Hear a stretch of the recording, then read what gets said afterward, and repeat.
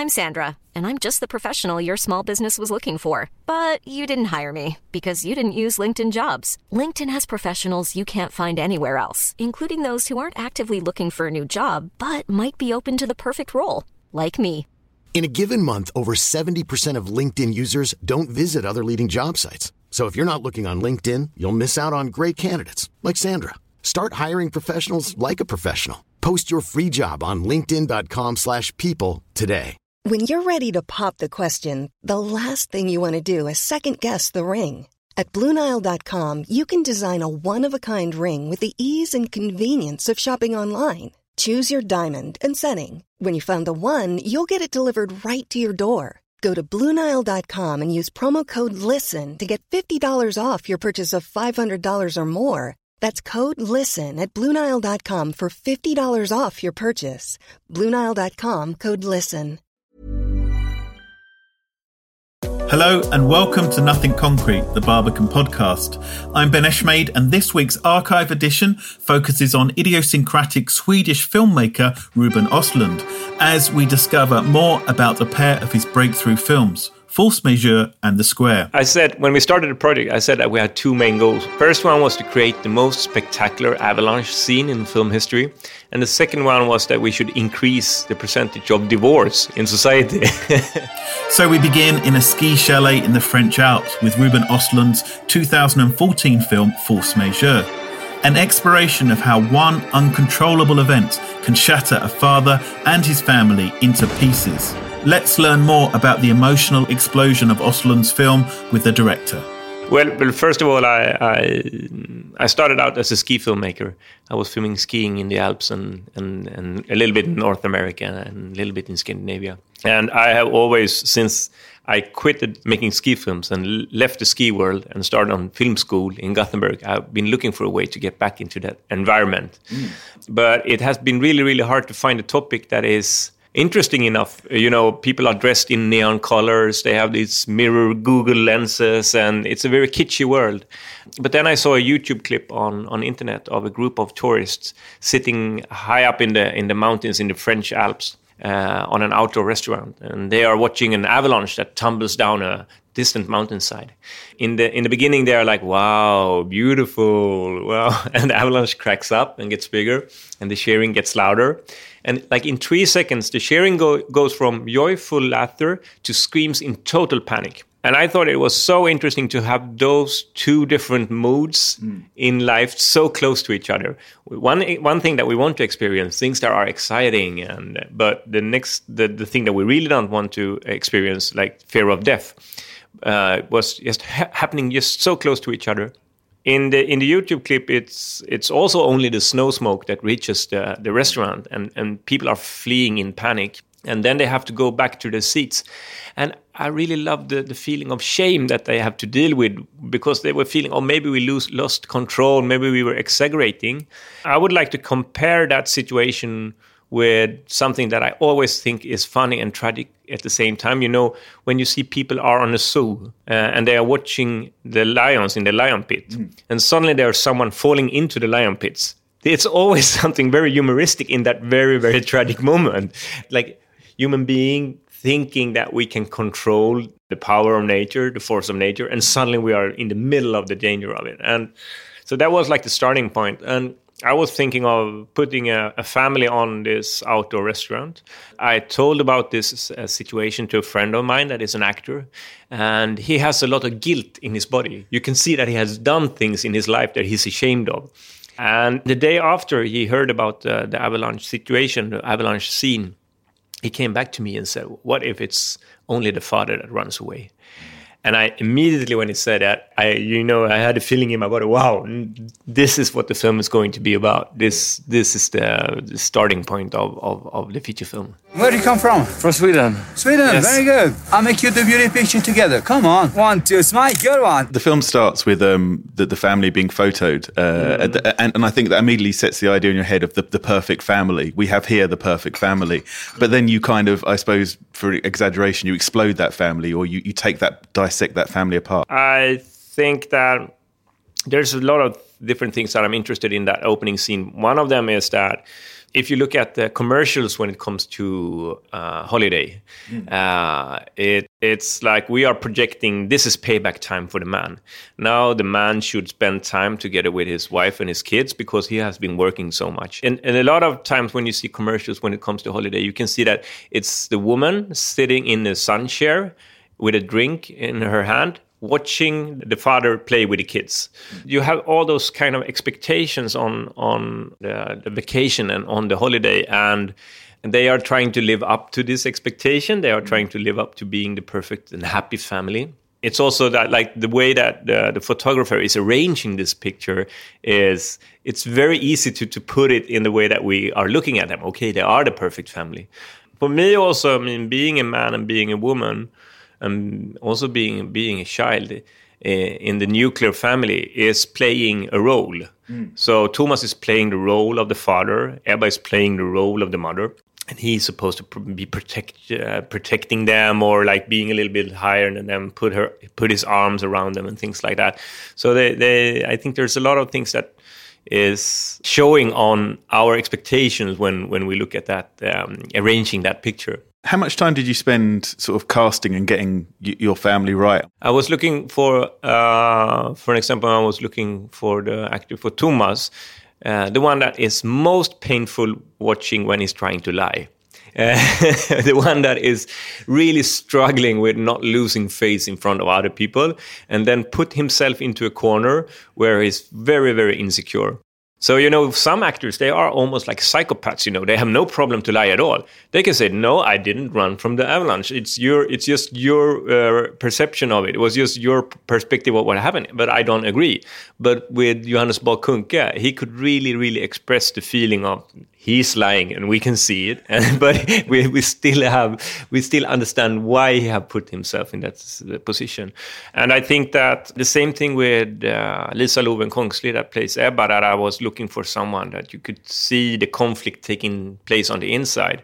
This was a very hard film for me to make because all the other films that I have made is very practical situations. People are just relating to each other in a room, and if one character goes from here over here, then something happens. But this time, a lot of the conflict is a very emotional thing that I have to deal with. So on the character of Ebba, I was looking at her face, and is she expressing the conflict she feels inside? Things like that, I guess. But in many ways, I also wanted them to be like a little bit of a picture-perfect couple. I wanted them to have everything that we are aiming for in our society. They live in a 5-star hotel. They have 2 beautiful kids. They are beautiful. He is successful when it comes to the work. But still, I just want to, crush that family. What's quite interesting as a viewer is that you kind of help us to question, because we see this couple's relationship through the eyes of the children. We even see it through the eyes of the cleaner. Yeah, sure. Yeah, I think that exactly what I was aiming for with the different other characters, that they should highlight a different perspective of looking at like the nuclear family lifestyle. I mean, we have Charlotte, also the promiscuous woman that is living in this open relationship, and I think that a lot of the decisions I do when it comes to the film is to turn over our expectations. For an example, if you look at Charlotte, in the end, there's like a bus ride, and she's the only one left in the bus. Everybody else think the bus would crash down a mountainside. And here comes a spoiler alert then, but Charlotte is a character that always is killed or punished in any way in other films, you know, because she's not living this nuclear lifestyle that she's supposed to. And then she has to die in the end of the film. But in my movie, she's the only one that catches her flight and goes away to the airport, and everyone else is punished in some way.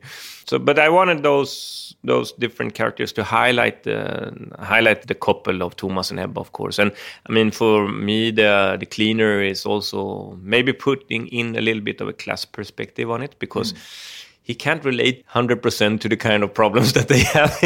and you know, the other thing which I find quite fascinating is the fact that not a lot happens. I mean, not a lot in a standard, you know, a thriller, an action film as such. But the title, that's the thing you have before you go and watch this film, and it's a very powerful title. Yeah, I mean, for force majeure, that's a word that you, at least in Sweden, you get connected to the first time you are traveling, because when you are having an insurance, it's like the legal term or force majeure. And I mean, for me, that's exactly what is happening in between the couple. I mean, there's a force majeure. Something have happened, and all the other rules that were not usable anymore, they're not, you can't rely on them anymore. They are totally new ground that they have to deal with. For me, I mean, since I have been interested in the way that the expectations on gender, like when Thomas is running away from the family, when he's supposed to protect them, even though no one gets hurt, they still have a huge problem. And this is actually true when it comes to incidents in real life also. I've been reading investigations about airplane hijackings, and you can tell of those investigations that the frequency of divorce is extremely high between couples and families. And of course, this is also about that you see a side of your partner that is, I don't want to continue to live with this egoistic person that doesn't protect his family. You know.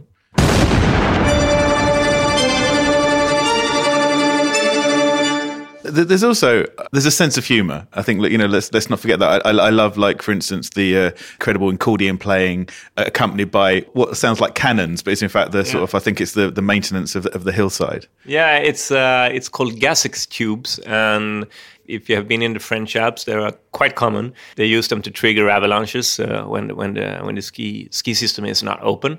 But I wanted to use them as that. That's like they are in a war zone.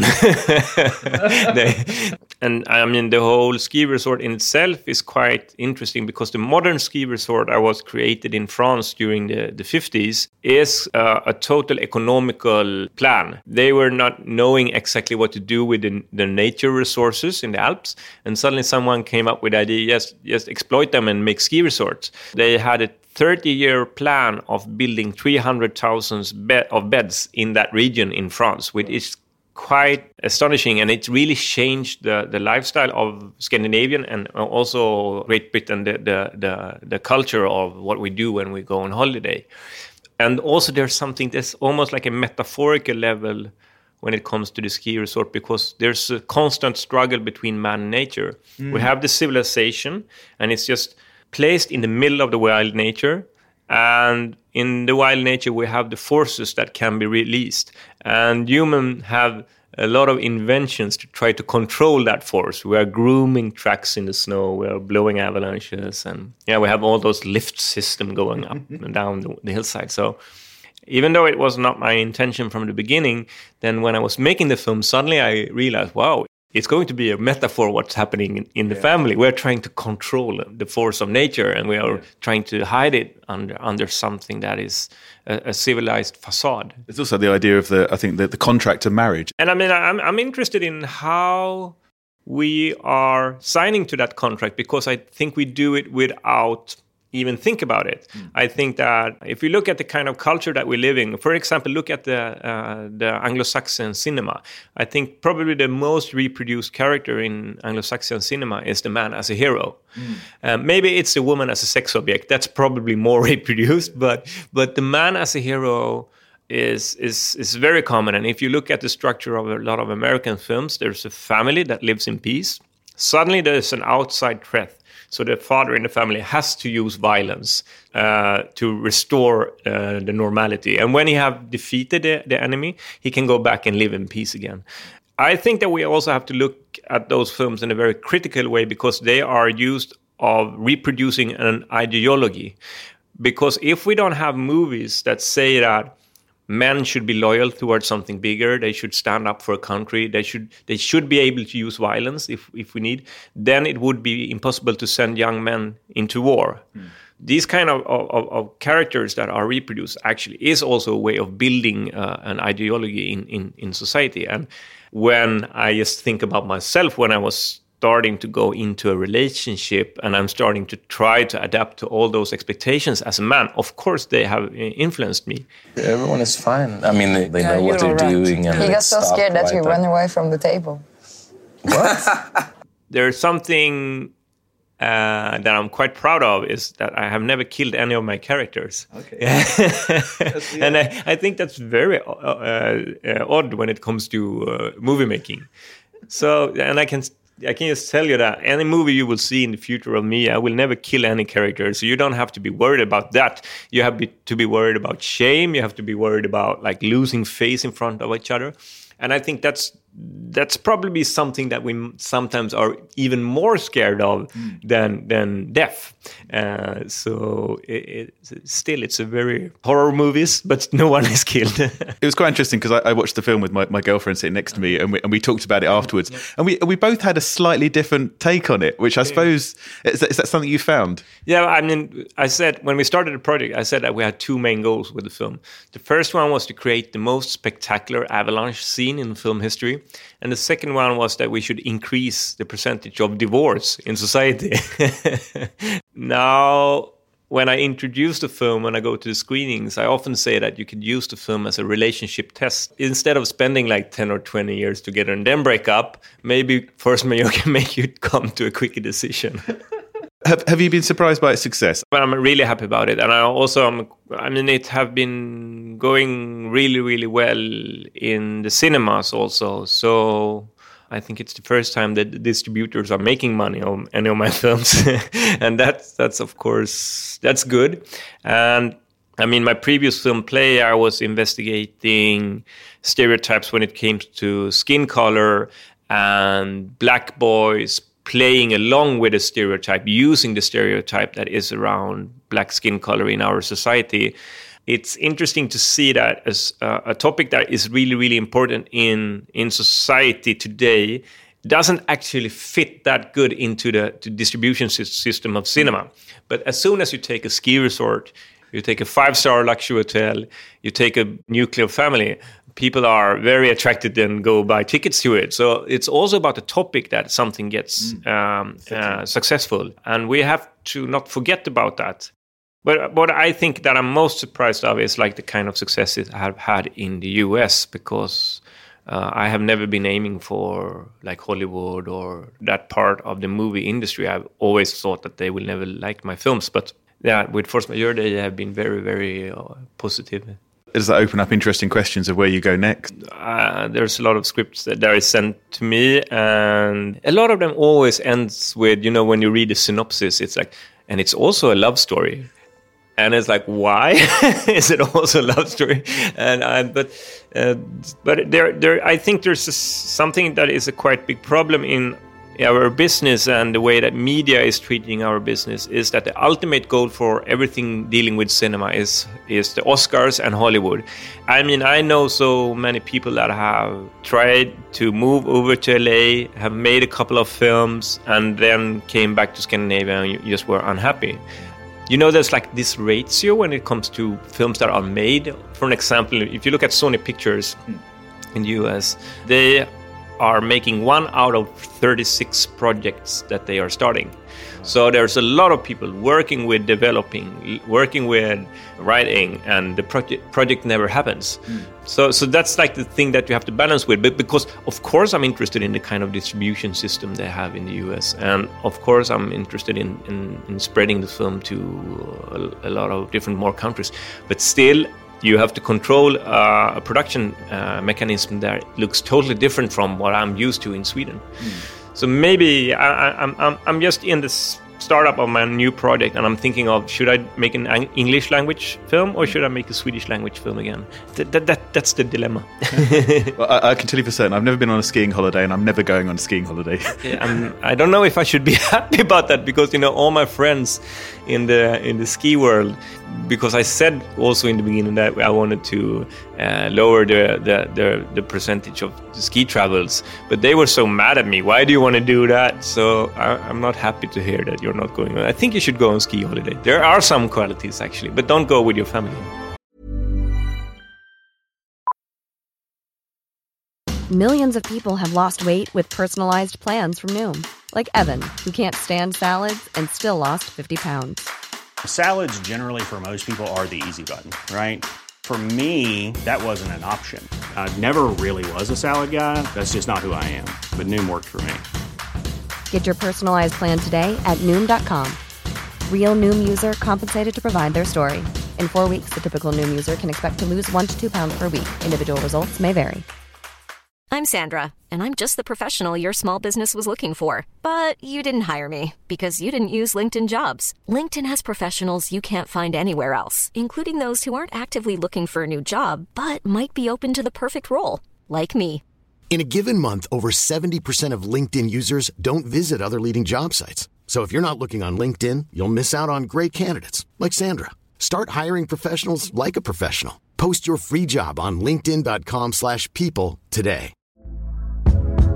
Hey there, it's Michelle Norris. I'm host of a podcast called Your Mama's Kitchen. When I travel, I'm usually looking for a way to find a taste of home when I'm not at home. And one of the things I love to do when I am at home is entertain. And Airbnb allows me to do that. When I was in California recently, I rented a house that had a great kitchen. And when we were sitting around the table, we were all thinking, we're in someone else's house. Someone could be in all of our homes as well.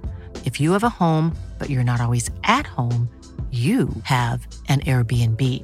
Your home might be worth more than you think. Find out how much at airbnb.com/host.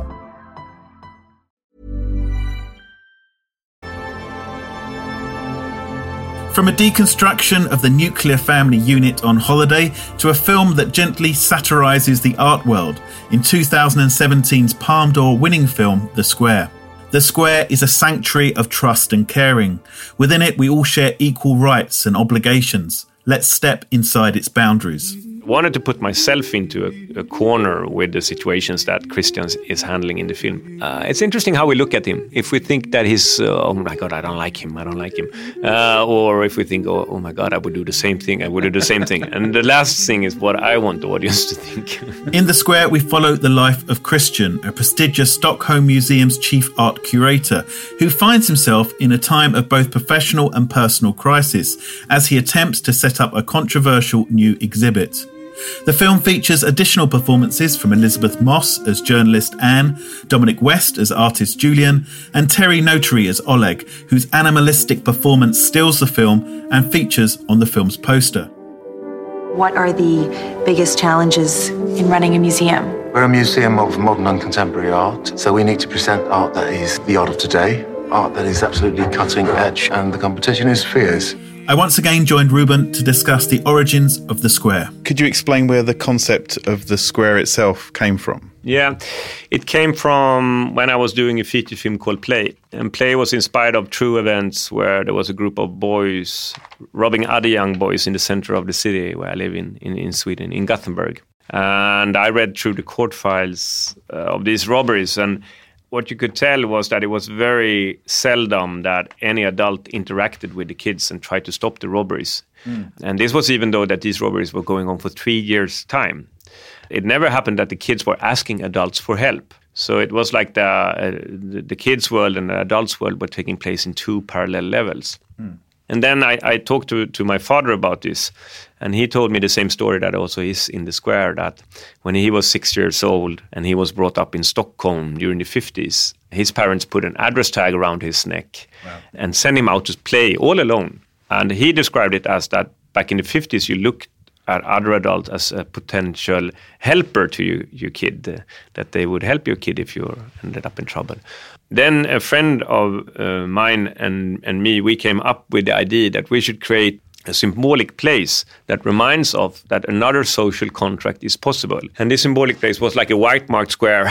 We should try to build up an agreement around it, that if someone is standing in the square, then it's my obligation to address this person and ask them, how can I help you? So it could break the bystander effect. And I never considered this as an art piece. I would like to compare it more with a pedestrian crossing. Because, a pedestrian crossing is a very beautiful invention. If you think about it, we just take it for obvious that it exists, but the invention is genius. With a couple of lines in the street, we have managed to create a social contract that the car drivers should be careful with the pedestrians. And if you look at the traffic rules, it is quite extraordinary that we agree on them. All the cars here are driving on the left side of the road. Isn't that great? In Sweden, everybody's driving on the right side of the road. And in Sweden, we actually changed from left-hand traffic to right-hand traffic during one night in the 60s. So the state went out and said, tomorrow everybody is going to drive on the right side of the road. And there were actually less accidents the upcoming weekends than it had been in the history of traffic in Sweden before. This says something about us, our ability of organizing ourselves and doing things, having a common project. And that is what a society is about. In order to change our behavior when we are not treating each other good, then there's also a possibility to change our behavior by creating something that is like a humanistic traffic sign. I believe that. Of course, we have to work a lot in order to make people know about this traffic sign. It's just as big work as making the people know about the traffic rules. So that was the starting point of the project. If you place an object in a museum, for instance, if we took your bag and placed it here, would that make it art?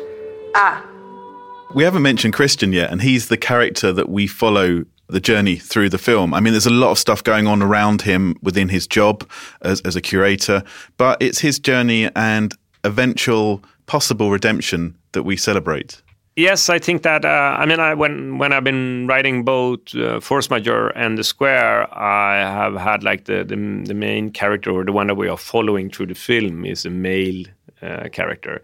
And I think that I have written him quite much from experiences that I've had myself of being in a power position, so to speak, and how I have been dealing with moral and ethical questions on an individual level, at the same time that I also believe that these humanistic values are important. I think most of us believe that, because I think it's more interesting to challenge myself than trying to have a character that have a specific background that I don't share. So I wanted to put myself into a corner with the situations that Christian is handling in the film. And I think it's interesting if someone is doing wrong or trying to deal with these situations that he's dealing with, it's interesting how we look at him. If we think that he's, oh my God, I don't like him. Or if we think, oh my God, I would do the same thing. And the last thing is what I want the audience to think.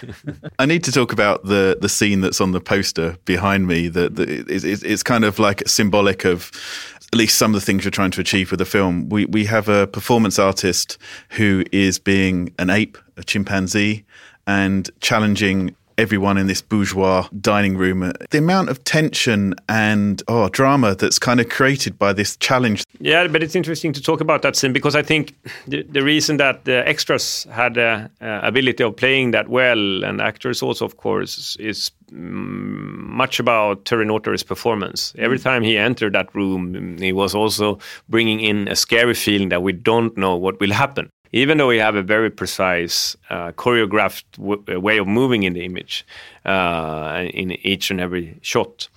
But it's fun when you talk about the scene also to talk about the origin of the scene, because when we made The Square, my goal was that the film should be in competition in Cannes. And I love the idea that we will have an tuxedo-dressed, black tie-dressed audience watching another black tie-dressed audience trying to deal with this crazy performance artist. Yeah. So, but my feeling when I was at the Cannes screening, it was like they didn't realize that they had a black tie on them in the audience. They were just watching.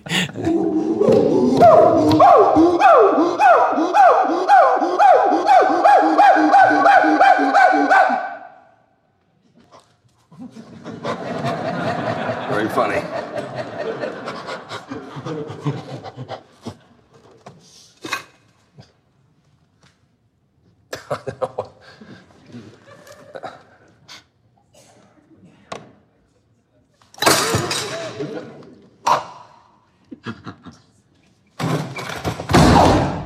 When you have actors like Elisabeth Moss and Dominic West coming into this film, where do they come into the process and how do you guide them into your world? I think that one thing that I was a little bit nervous when it came to both Dominic and Elisabeth was that they should be like guest appearance of more famous actors.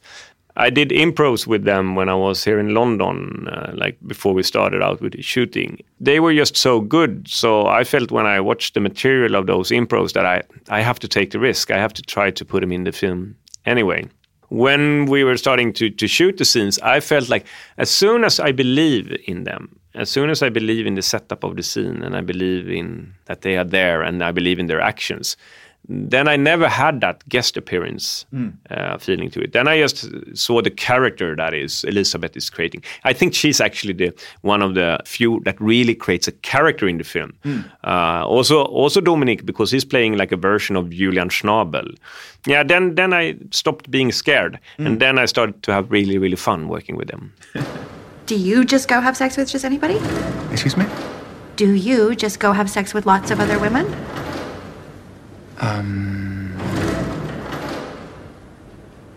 Is this something that you do a lot? Kind of private question, isn't it? Well, so is being inside me. Pretty private, so... But where's the connection there? I'm asking how often you do. Obviously, you won the Palme d'Or, and you've just mentioned, which I found really interesting, the idea of that it was kind of focused at that.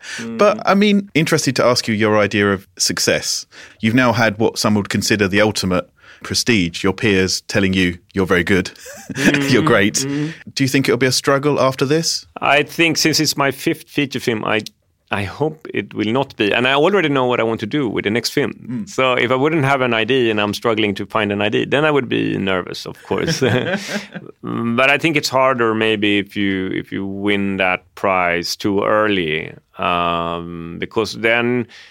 Now I have worked in a way and found out how I want to work, and I have found my method, so to speak. So I feel that I can rely on that method a little bit. But when you make your first film, then you're quite lost after the film is finished.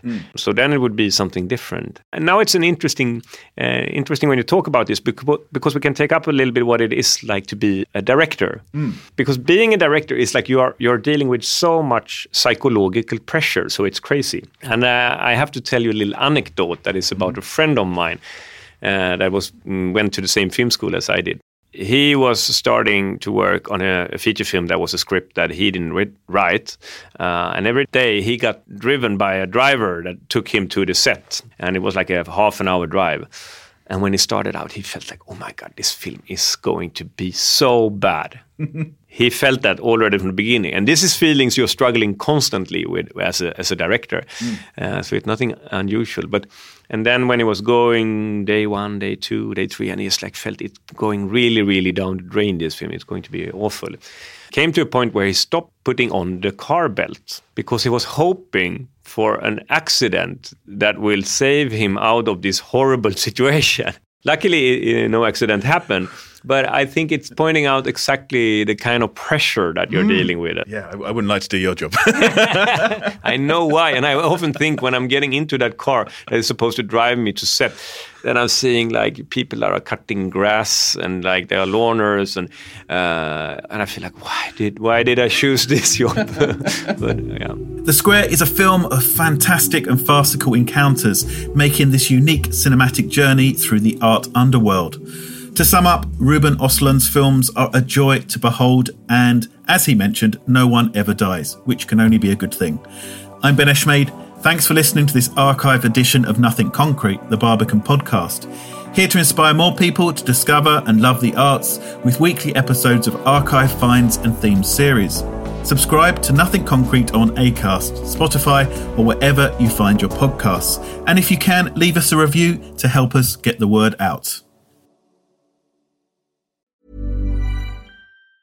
Mom deserves the best, and there's no better place to shop for Mother's Day than Whole Foods Market. They're your destination for unbeatable savings, from premium gifts to show-stopping flowers and irresistible desserts. Start by saving 33% with Prime on all body care and candles. Then get a 15-stem bunch of tulips for just $9.99 each with Prime. Round out Mom's menu with festive rosé, irresistible berry chantilly cake, and more special treats. Come celebrate Mother's Day at Whole Foods Market. Hey, it's Paige DeSorbo from Giggly Squad. High quality fashion without the price tag. Say hello to Quince. I'm snagging high-end essentials like cozy cashmere sweaters, sleek leather jackets, fine jewelry, and so much more. With Quince being 50 to 80% less than similar brands. And they partner with factories that prioritize safe, ethical, and responsible manufacturing. I love that. Luxury quality within reach. Go to quince.com/style to get free shipping and 365-day returns on your next order. Quince.com/style.